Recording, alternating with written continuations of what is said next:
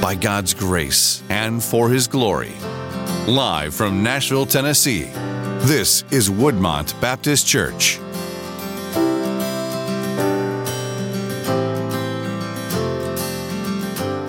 Well, good morning, everybody. Welcome to Woodmont Baptist Church.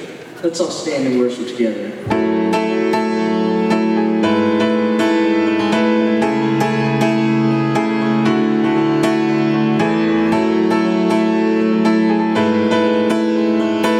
Sing, "Oh Lord my God, and oh Lord my God, when I in awesome wonder consider all the worlds thy hands have made, I see the stars, I hear the rolling thunder, thy power throughout the universe displayed." Then sings my soul, then sings my soul, my Savior God, to thee. How great thou art, how great thou art. Then sings my soul, my Savior God, to thee. How great thou art, how great thou art. When I think, and when I think that God His Son not sparing sent Him to die, I scarce can take it in, that on the cross my burden gladly bearing, He bled and died to take away my sin. Then sings my soul, my Savior God, to thee. How great thou art, how great thou art. Then sings my soul, then sings my soul, my Savior God, to thee. How great thou art, how great thou art. When Christ shall come, when Christ shall come, with shout of acclamation, and take me home, what joy shall fill my heart. Then I shall bow in humble adoration, and there proclaim, my God, how great thou art. Then sings my soul, then sings my soul, my Savior God, to thee. How great thou art, how great thou art. Then sings my soul, my Savior God, to thee. How great thou art, how great thou art. Let's sing that chorus one more time. Then sings my soul, my Savior God, to thee. How great thou art, how great thou art. Then sings my soul, my Savior God, to thee. How great thou art, how great thou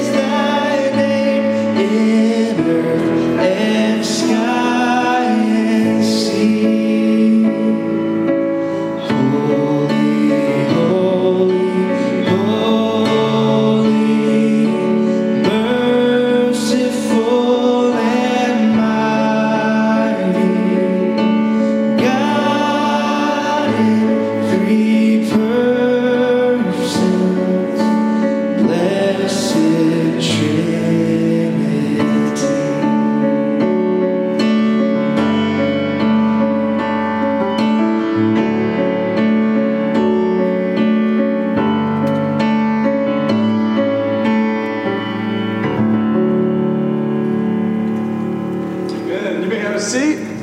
Thank you, Hunter. Welcome to Woodmont Baptist Church, all of you. We're so glad that you've chosen to gather here with us to worship the God who is indeed so great and holy, holy, holy. I'm Nathan Parker. I'm the pastor here, and as you see, we have a guest worship leader. We continue to change it up. We're going from having one of the worst voices ever to lead worship at Woodmont Baptist Church last week to one of the best voices ever to lead worship here.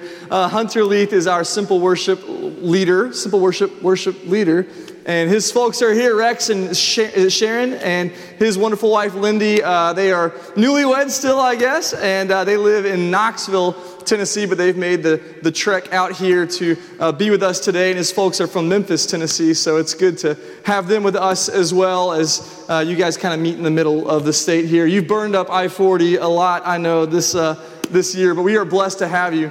If you're visiting with us today for the first time and you want to give us a chance to get to know you and your family, if you'll fill out the little connection card in the pew rack in front of you and drop that in the offering plate so we can contact you, I promise we won't harass you. And at this time, I want to recognize Trey Heyman, our minister to youth and college students, to tell us about some of the ministry opportunities that you have here at the Life of Woodmont Baptist Church. Trey. Awesome. Well, thanks, Nathan. It's a wonderful thing to get to be in God's house together and get to worship together on a Sunday morning. I hope that we all just take a moment to recognize how special it is that we gather before a God who has always been the same and always will be the same, and that we get to gather together and worship Him and have a relationship with Him. And one of the amazing things about our God is that He invites us to be in relationship with Him and invites us to take steps with Him to advance His kingdom into this world. So we've got a couple of ministry opportunities for you that you can be a part of. The first one is a Dominica mission trip that is July 7th through 14th. I'm going to ask Calvin Dunham and Steve Newton to stand up. They're leading this trip, and so if you are interested in going on this trip, it's a construction trip. Come and talk to either one of those guys, and they'll be happy to give you more information. Thank you. And then on May 5th, a Saturday morning, we're having a day of missions at 8:30 a.m. We will gather here, and then we'll go out to various ministry sites and nonprofits across Nashville to serve and make a difference in the kingdom. Next, there's an opportunity that you can have to better the lives of youth and to pour into their lives through financial support. So we're going to camp in June, and camp is always a wonderful time where we get to see God move. We get to see students come to know the Lord for the first time, students who rededicate their lives to Christ, students who feel the call to ministry. But unfortunately, a lot of our students can't afford to go to camp or on other youth trips. So we're doing an envelope game fundraiser. You can find envelopes right outside here in the north entrance that have different monetary amounts. And what we're asking is that you will take one of those envelopes and put that amount of money in there and put it in my office box on the front of my office. Then next, I said we have a lot of announcements. Annie Armstrong report. We have given for our Annie Armstrong offering. We were aiming to raise $10,000 for the Annie Armstrong missions offering, and by the grace of God, we have raised $12,000 for that, which is amazing. And that money goes directly to advance the kingdom of God here in the U.S. And then next, also we have overgiven and underspent our budget. And by the grace of God, that has been about a $60,000 overgiving towards our budget, which is pretty incredible. So there's a lot of things that God is doing really incredible here. And then last but certainly not least, our women have an awesome event coming up on April 28th, the Priscilla Shire Simulcast, which will be on April 28th from 8:30 until 4:30. The cost is $15. If you need childcare, you can also register for that online, but you can find all that information at woodmontbaptist.com. Let's continue worshiping together. All right, at this time, if we can have our kids, age 4 through kindergarten, you can go to Praise Kids. And this song is going to be the song for our offering, so if the ushers can come down at the end. Let's all stand and sing this together.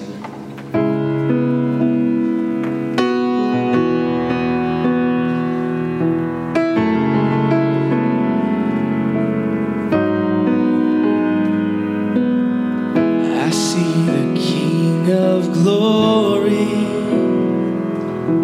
coming on the clouds with fire. The whole earth shakes, the whole earth shakes. see his love and mercy washing over all our sin. The people sing, Hosanna, Hosanna, Hosanna, Hosanna in the highest. Hosanna, Hosanna, Hosanna in the highest.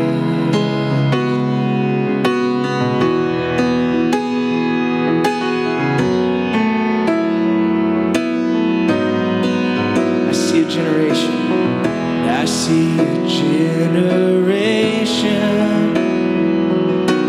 rising up to take their place with selfless faith,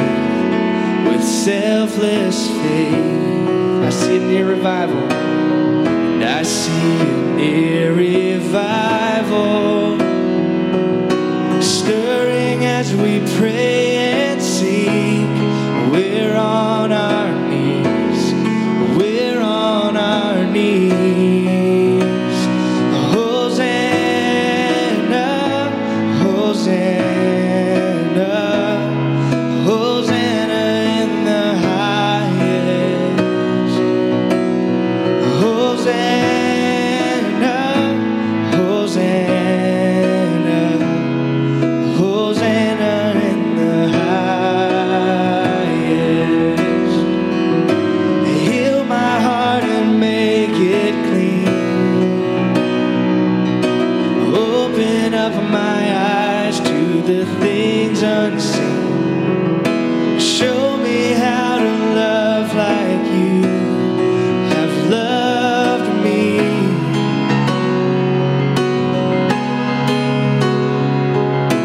Break my heart for what breaks yours.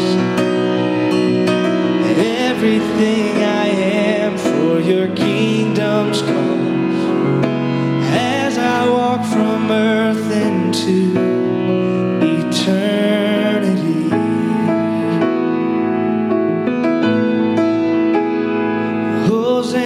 Hosanna, Hosanna, Hosanna in the highest. Hosanna, Hosanna, Hosanna in the highest. Sing that out again, Hosanna. Hosanna, Hosanna, Hosanna in the highest. Hosanna, Hosanna, Hosanna in the highest. Hosanna in the highest. Hosanna in the highest.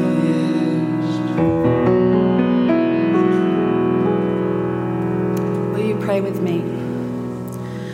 Oh, Heavenly Father, thank you so much for this precious time to worship you. You are so perfect in power and love and purity. And I pray for souls near and far to know you and know your name and know all the mercy and grace that you give us. May the offerings that we're about to receive allow your kingdom to grow and reach the far corners of the earth. In your name we pray. Amen.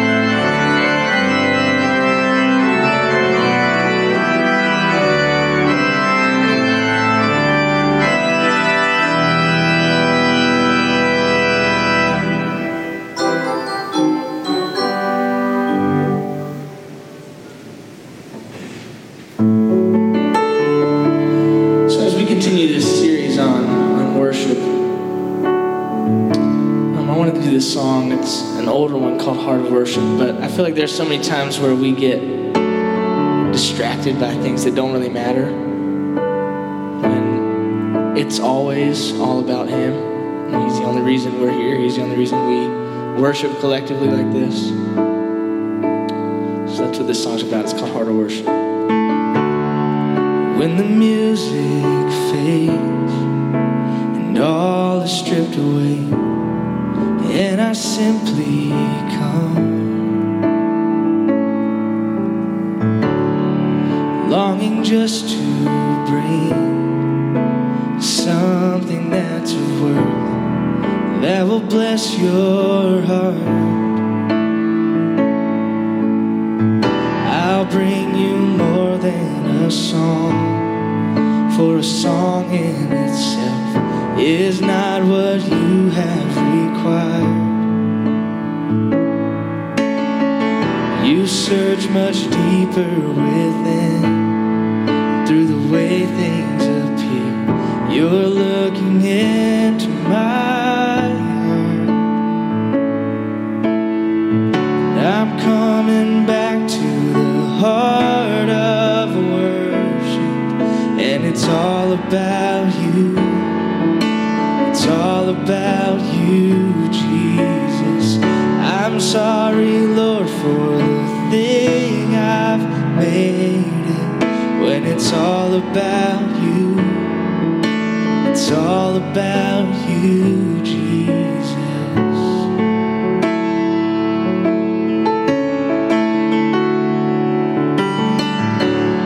The King of endless worth, no one could express how much you deserve. Though I'm weak and poor, all I have is yours, every single breath. I'll bring you more than a song, for a song in itself is not what you have required. You search much deeper within, through the way things appear. You're looking into my heart. I'm coming back to the heart of worship, when it's all about you. It's all about you, Jesus. I'm sorry, Lord, for the thing I've made it, when it's all about you. It's all about you, when it's all about you. It's all about you, Jesus. Father, I pray that you would take away distractions today. Lord, that you would speak through your word. God, I pray for Nathan as he preaches today, God, that you would just give us ears to hear and hearts to listen. I pray this in Jesus' name.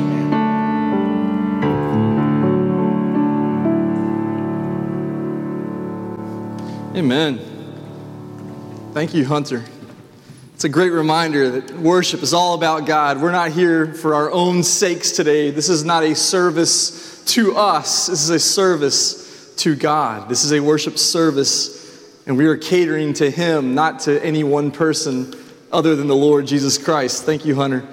I love this town. I love how musical people are and talented in this town. Hunter's a songwriter, and he's just a tremendous talent, but his heart is what I love about him. He met Trey, I think. You were his RA or something at Belmont, is that right? No? Y'all are friends at Belmont, same circles. And now he's been leading Simple Worship for a couple of years now. So we're so blessed to have his talents and his heart here with us serving at Woodmont Baptist Church. Changing things up today. You see the pulpit isn't here and the piano's out. And I told someone in the hallway it's going to look a little different today. And they said, "Are we having contemporary worship again?" And I said, "Oh yeah, real contemporary." The first song I think was written in like 1880, and then the next song was written in 1860. So we got some real contemporary stuff going on. But Worship is not about those words, contemporary or traditional. We've got to get past style, right? We've got to get to the heart of worship. Not about what music looks like or sounds like or what you prefer. Richard did such a great job last week. What a wonderful word. He's a wise man who knows worship. And I was so blessed by his message last week that it's not about our preference. It's not about our pretense, pretending to bring something that we think God will like. But it's about God's presence and our presence together with Him in this sacred place as the people of God. So we're going to continue to look at worship today, which is the primary purpose of the church.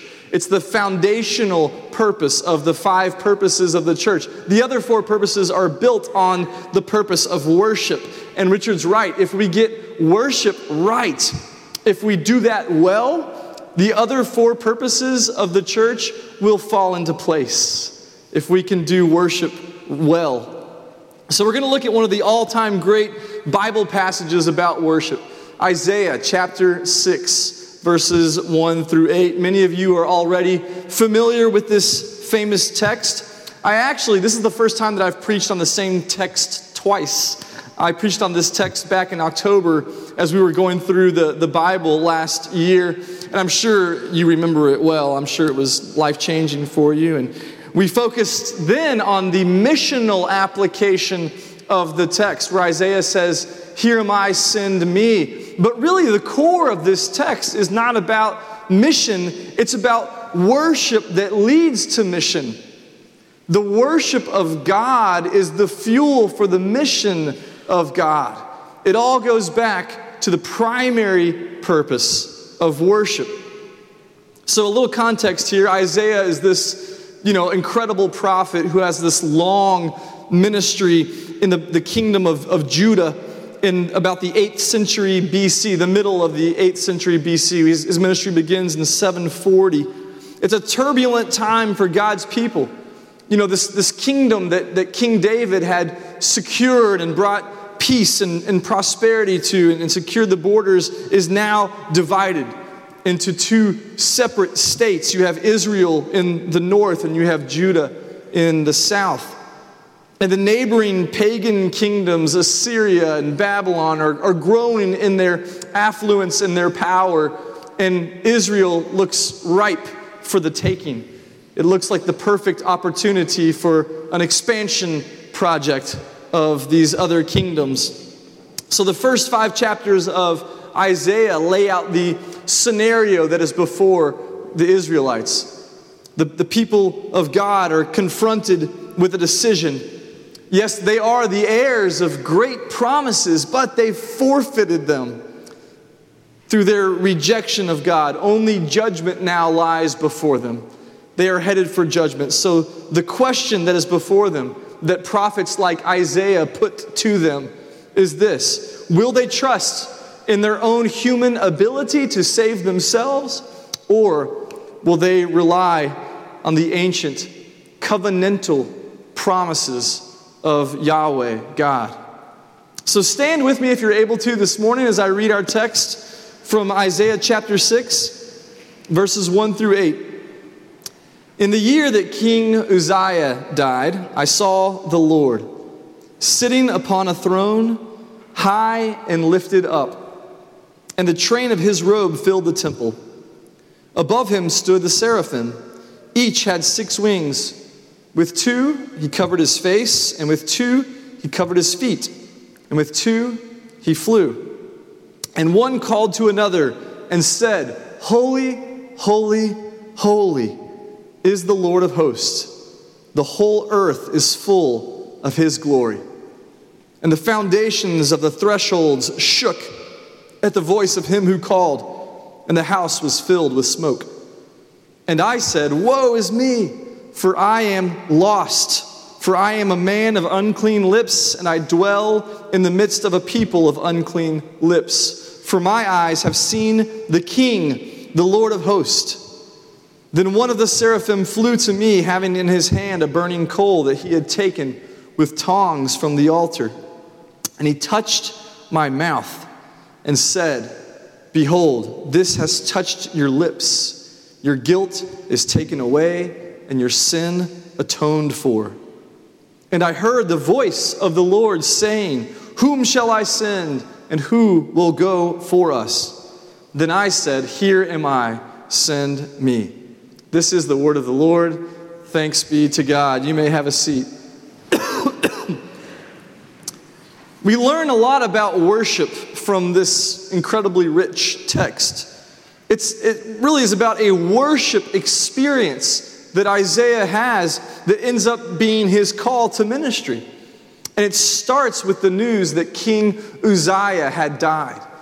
King Uzziah had reigned over Judah for 52 years of generally peace and security, but he didn't finish well. King Uzziah committed a grave sin near the end of his reign by entering into the holy place of the temple, even though he was not a priest and was not allowed to be in there. And when he died, there was a sense of growing darkness in Israel and Judah, a sense that God's people were in danger and heading towards judgment. So at the beginning of this foreboding time of transition and uncertainty, Isaiah has this vision of Almighty God. He says, I saw the Lord. I saw the Lord. Well, we know from John chapter 1, verse 18, that no one has ever actually seen the Lord. John tells us clearly in verse 18, no one has seen God because God is beyond seeing. He can't be seen with human eyes. But sometimes, in His grace and in His mercy, God condescends to someone and chooses to clothe Himself with visibility, to reveal Himself physically, visibly to someone. He appears here as the King of Kings on the throne in His temple.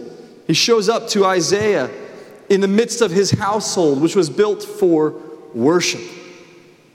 This is the temple where God's glory dwelt, where all the people of Israel would go up to worship, to be in God's presence, to give Him offerings and to sacrifice in praise and in worship. So Isaiah sees the Lord in His own dwelling place, His own house, and He's high and lifted up. He's exalted in absolute supremacy over all earthly things, all heavenly things. He is exalted. And the text says that the seraphim, these angels with 6 wings, were waiting on the Lord like servants would attend to a great master. Seraphim literally means burning ones. And it must be that these special worship angels appear like fire all around Lord God on His throne, just like the fire that was in the bush that Moses saw, but yet it was not consumed. The fire that is a reminder that God is a consuming fire, that He is completely pure and holy, like a massive fire. And these fiery angels are singing. They're singing a song. They're constantly flying around the throne, pouring out praise to the God who is worthy to receive praise 24/7, non-stop. They sing the song that tells the whole truth about God. He is holy, holy, holy. And the whole earth is full of His glory. In the Hebrew language, if you want to make a word into a superlative, in English we put ER on the end of a word or something. You don't do that in Hebrew. If you want to make a word into a superlative, you repeat it. So when the Bible talks about pure gold, it says gold, gold. It's like really gold. You ever hear someone say that movie was like good, or man, it was hot, That's kind of how Hebrew does with the superlatives. So here in Isaiah is the only place in the entire Hebrew Bible, the entire Old Testament, where a word is raised to the power of 3. Holy, holy, holy. God's holiness is so far beyond what any human mind can conceive of that the only way to describe it is to make up a super superlative. It's like when my kids are arguing over, what the best thing is. Oh, no, this is the best one. No, this is the bestest one. No, this is the bestest one. This is the bestest one. God is the holiest. It's true. The seraphim sing that God's holiness is all around us, that God's holiness is omnipresent, filling the world with His glory. The glory of God is His omnipresent holiness. The word for glory in Hebrew is kavod, and it has to do with weightiness. It's this idea that God's glory descends on the earth like a heavy blanket, just fills the earth with His glory, His omnipresent holiness as a thick blanket. And of course, when the seraphim declare God's great holiness and His absolute otherness, His complete and utter holiness, that things start to shake. Things start to tremble, because that's what things do in the presence of God's holiness. They shake. And suddenly Isaiah is excluded from the divine presence. It says that smoke started to fill the threshold that was the access to the throne room of God. The threshold is shaking, smoke is filling it. Isaiah is then keenly aware that he's wrecked. He's ruined. He says, "Woe is me, I'm lost." Some translations say, "I'm ruined. I'm wrecked." The word here for lost is related to the idea of being silenced, like in the face of great grief. Like when someone dies and you just don't have any words. That's the idea here, is being ruined, being silenced, overcome. He's struck dumb, not just because he's a mortal in the presence of immortality, but because he's a sinful, flawed, broken man in the presence of a holy God. And it may not seem like a big deal that he's a man of unclean lips. I drive Nashville traffic. I have unclean lips sometimes too. We all do. But now that his eyes are gazing upon the high and holy God of the universe, the combination of him seeing the Lord and his sinful lips is a fatal combination. He knows that his sin deserves the penalty that all of our sins deserve, death. He understands that he's a dead man, unable to cross the threshold into God's presence until one of the seraphim at God's command comes to him with a coal, a live coal from the altar. What's the altar? The altar is where the burnt offerings are sacrificed, where sins are atoned for, where there's a sacrifice on the altar, and the angel takes the coal and touches his lips in an act that was surely painful but cleansing. The coal comes from that one place where sins were atoned for by the substitutionary death of another animal. The altar, the place where the Lord received acceptable worship. The altar is the only place where God's people can find atonement, propitiation, taking wrath and turning it to favor, satisfaction, forgiveness, cleansing, and reconciliation, becoming one again with what was lost. All these spiritual terms become reality for Isaiah in this very moment, and the seraph proclaims them to be true by saying, "Behold, this has touched your lips. Your guilt is taken away, and your sin is atoned for." Salvation is found at the altar. So now Isaiah is close to the throne.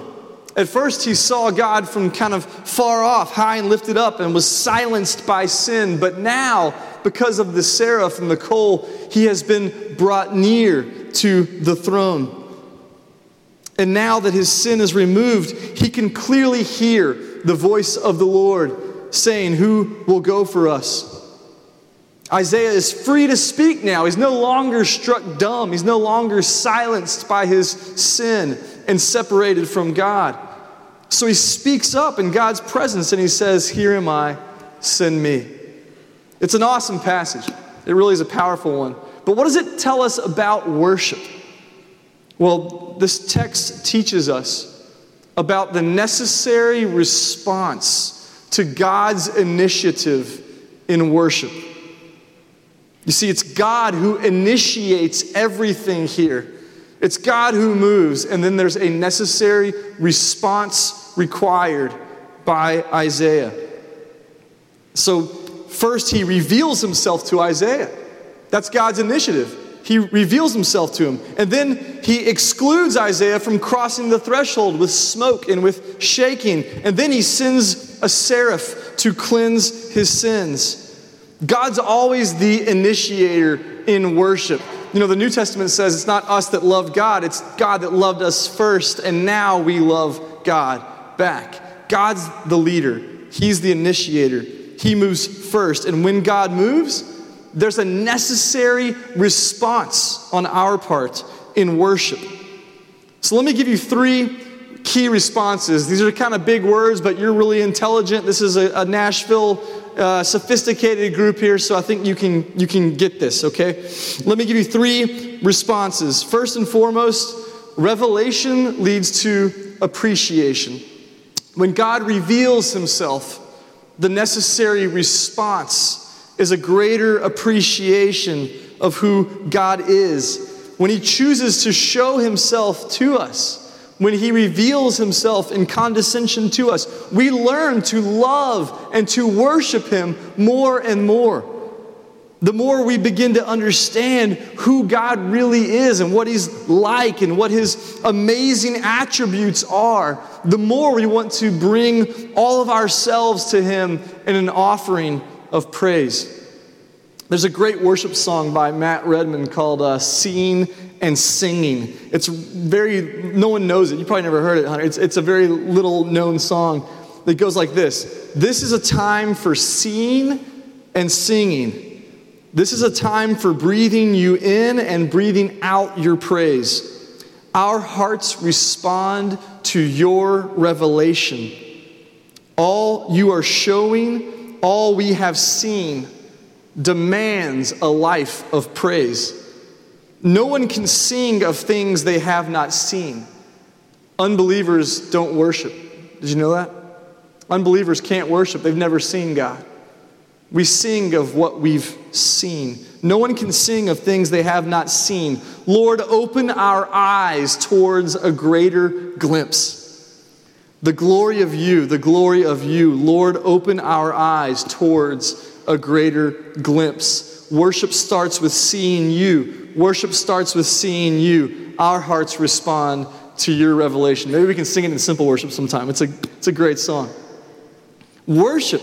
Loving God, giving him praise and adoration that's due to him. It's all the necessary response to revelation. That's the first and most important point in the sermon today, so I'm going to expand on it a little bit. When Isaiah sees the Lord, his eyes see him as the eternal King of glory. The beloved King Uzziah is dead, but the Lord God sits enthroned forever. Isaiah is reminded that the Lord God sits enthroned forever. He's not a human king. In spite of the instability and the looming judgment and darkness that is coming for God's people, God is still on his throne. He's still the ruler yet, no matter what.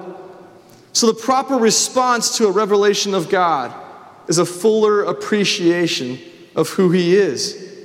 God's not some earthly king who's prone to fear, prone to failure, moral failures.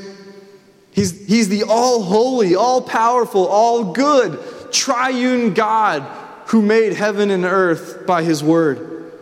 Appreciating God may not sound like such a big deal, but in the life of faith, it's huge. It's huge. It's the key to this whole worship deal. Proper worship as a necessary response is a major theme in the letter to the Romans. If you read through Romans, you see this theme all throughout it. Let me just show you a few examples. Paul starts out by arguing that the basic sin from which all other sins spring from is a failure to appreciate God as God. All of our sins come from that problem, failing to appreciate God as God. Romans 1, verse 21 says, I think it'll be on the screen, although they, unrighteous men and women, they knew God, they didn't honor him as God or give thanks to him, but they became futile, worthless, useless in their thinking, and their foolish hearts were darkened. Sinful people fail to honor God, to glorify the Creator, and to give him thanks, it says here, for all the amazing things he's done for them. A few verses later, in verse 25, Paul says that these fallen people have misplaced their worship. He says in verse 25, they exchanged the truth about God for a lie and worshiped and served the creature rather than the Creator, who's blessed forever. You know, we all settle for false gods all the time, and that's what leads us to sin. We believe the lies that Satan tells us about what's true, about what's right, about what's good, about what leads to flourishing. We say, oh yeah, that looks good, that'll be good for me. No, it's not. It's a lie. A little later in verse 28, Paul says, and since they did not see fit to acknowledge God, God gave them up to a debased mind to do what ought not to be done. Isn't that a sad verse? God said, okay, have your way. Go ahead. It's like that Burger King commercial that Richard showed last week. Have it your way. Or is that Burger King? I think so. Have it your way? Yeah, thank you. Have it your way. God says, fine, have it your way. It leads to pain, to suffering, to ultimately destruction and death. They refuse to acknowledge God. You know, so often I hear people say things like, oh, I sure have been lucky, or I really live a charmed life, or that was a real fortunate coincidence. I've said stuff like that before. Instead of realizing it was God who did all those good things the whole time. God who carried us every step of the way. We can't chalk stuff up like that to chance. We have to acknowledge God. It's a dangerous way to live, according to Romans 1, not acknowledging God. God says, fine, have it your way. When we see God and see his grace, we become more aligned with reality. It says they exchanged the truth for a lie. You want to live by the truth, right? We want to walk by the truth instead of lies. That's why on the other side of the gospel, once people have been redeemed by the blood of Christ and have been justified by faith and reconciled to God, they give glory to God. When the Lord revealed himself to Abraham way back in Genesis, and he told him about his plans to make a great family from him and to use that family to be a blessing to the whole creation, Abraham believed him.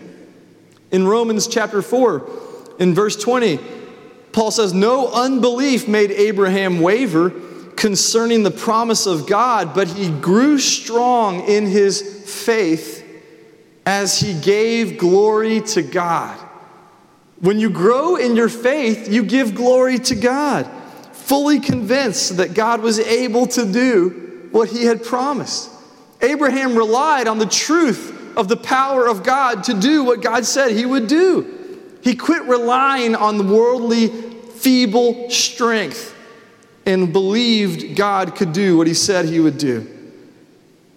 And then the most important verse, I think, in Romans on worship is in chapter 12, verse 1.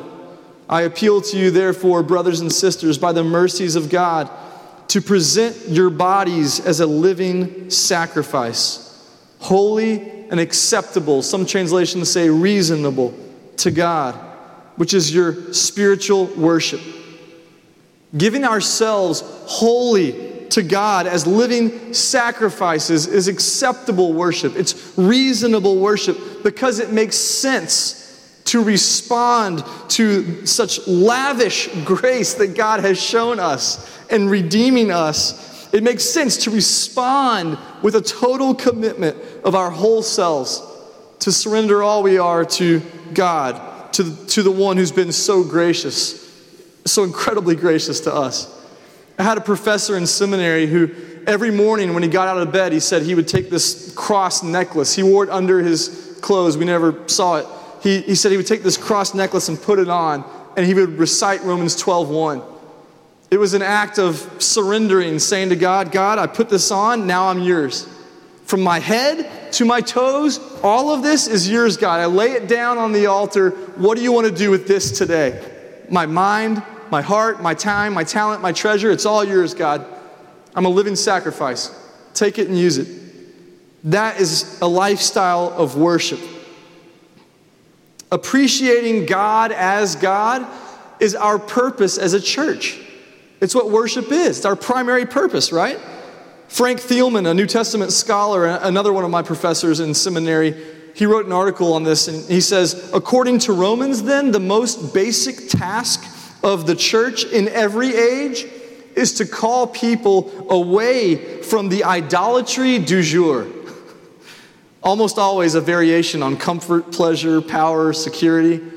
To call them away from the idolatry du jour and into the worship of the one true God.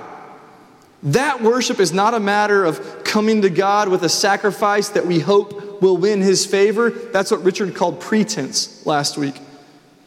It's rather handing our whole lives over to God as a grateful response to what He's done for us. He's created us. He's reconciled us to Himself through Christ. And now He's given us the Holy Spirit to sustain us in life's hardships as God transforms us more and more into the human beings He created us to be. Isn't that good? Whew. Revelation leads to appreciation. Acknowledge God as God. That's point one. I'll go quickly through these next two, okay? Point two, exclusion leads to confession. Exclusion leads to confession. Isaiah found himself cut off from God. And he's outside the throne room because of the shaking and the smoke around the doorposts of the temple.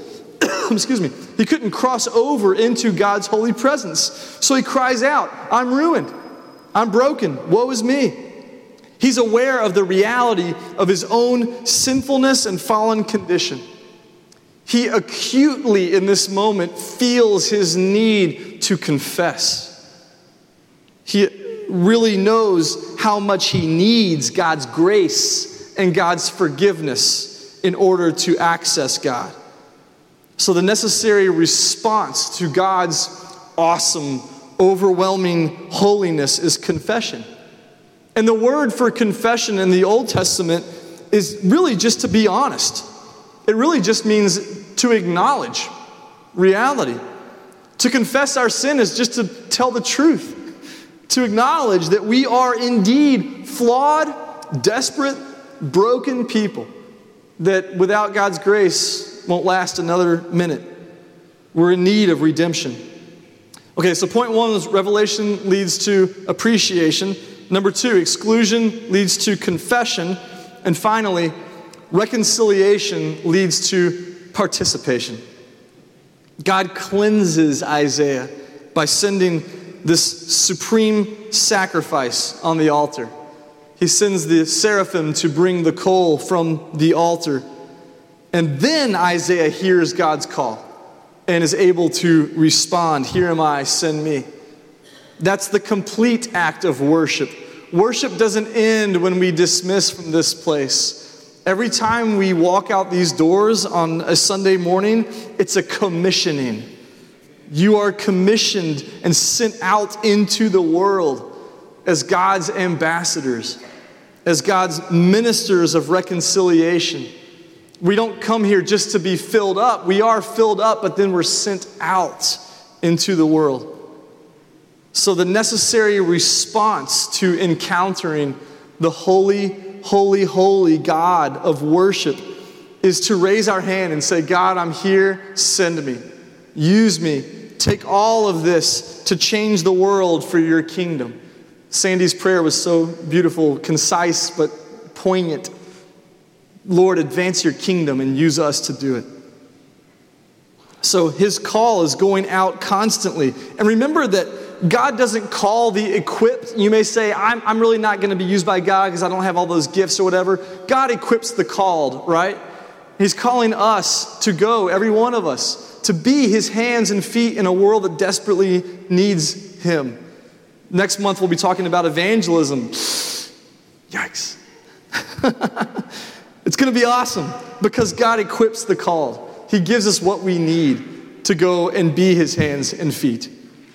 So having confessed our sins and been reconciled to God, we're now free to get off the sidelines, to get into the game, to be a part of what God's doing in Nashville and beyond.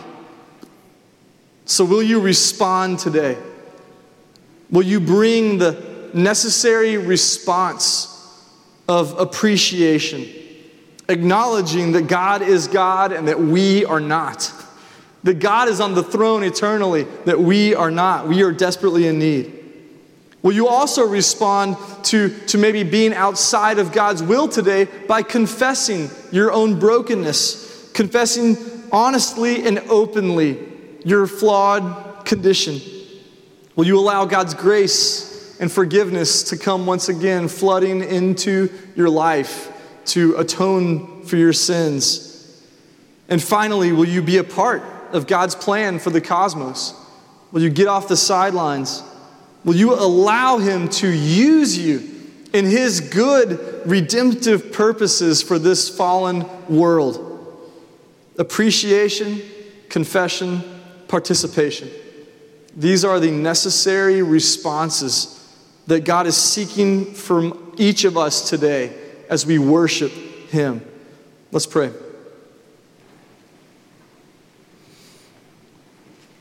Lord God, we thank you for your word. We thank you that you give us a picture of what it looks like to respond to you in worship. We thank you for the glimpses that you have shown to each of us of who you are, of your ways.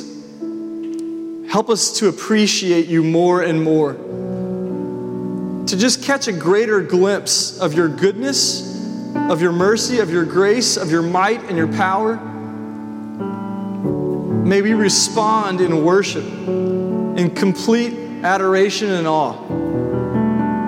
And God, we confess today that we have been outside of your will. We have sinned against you by the things that we have done and the things that we have left undone. We acknowledge our own brokenness as we acknowledge your own holiness. And God, we ask you to use us. We raise our hand and we volunteer today, saying, "Here am I, send me." God, we know we don't have all the gifts that we need in order to be your hands and feet, but we trust that you will equip us as needed.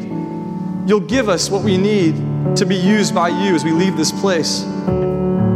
Help us to have an urgency about our lives, lives that consider these responses as necessary.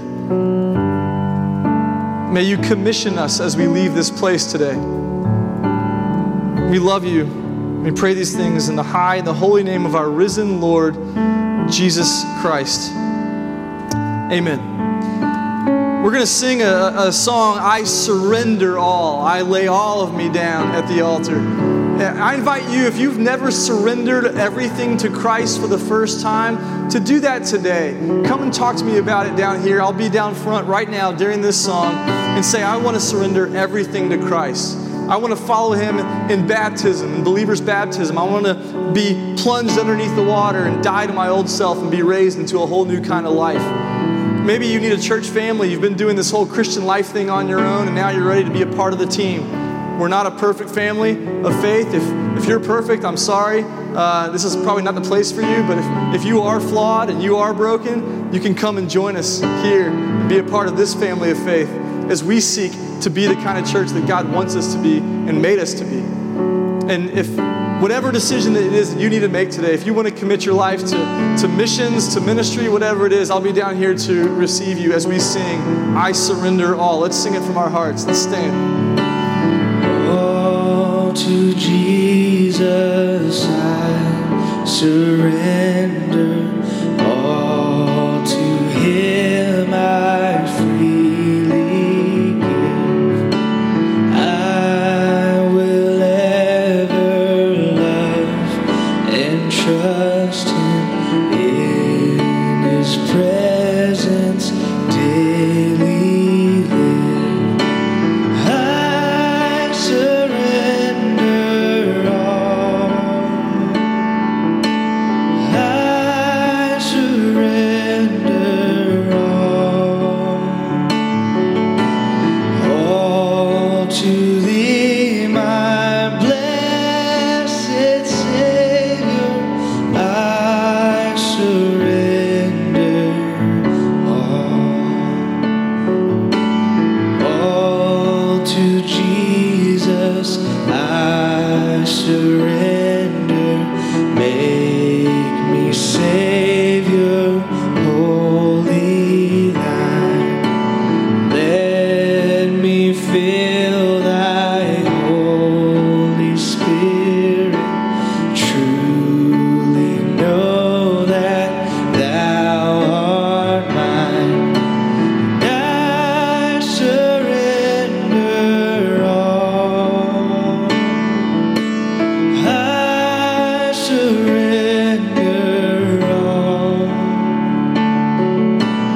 all to Thee, my blessed Savior. I surrender all. Let's sing this fourth verse. All to Jesus I surrender. Lord, I give myself to Thee. Fill me with Thy love and power. Let Thy blessings fall on me. I surrender all. I surrender all to Thee, my blessed Savior. I surrender all. Thank you for being here today. Richard and Carol are out of town. They'll be back on Tuesday. I hope you've been blessed by being in God's house and with God's people today, that you are ready to surrender anew to Christ and to go forth and change the world. Let me say a benediction over you if you'll receive it, and then we'll sing our closing songs. Now to Him who is able to keep you from stumbling and to present you blameless before the presence of His glory with great joy, to the only God our Savior, through Jesus Christ our Lord, be glory, majesty, dominion, and authority before all time and now and forever. Amen. Let's join hands across the aisles. We're going to close with the doxology. I like Jeff in. Praise God from whom all blessings flow. Praise Him, all creatures here below. Praise Him above the heavenly host. Praise Father, Son, and Holy Ghost. Amen. Amen. You're dismissed. We'll see you next week. This has been the live broadcast of Woodmont Baptist Church. If you would like to know more about the people and programs at Woodmont, or if you would like to stream both live and pre-recorded services, go to woodmontbaptist.com or call us at 615-297-5303. This program is funded by the members and supporters of Woodmont Baptist Church and is produced by Woodmont Baptist Television. Thanks for watching.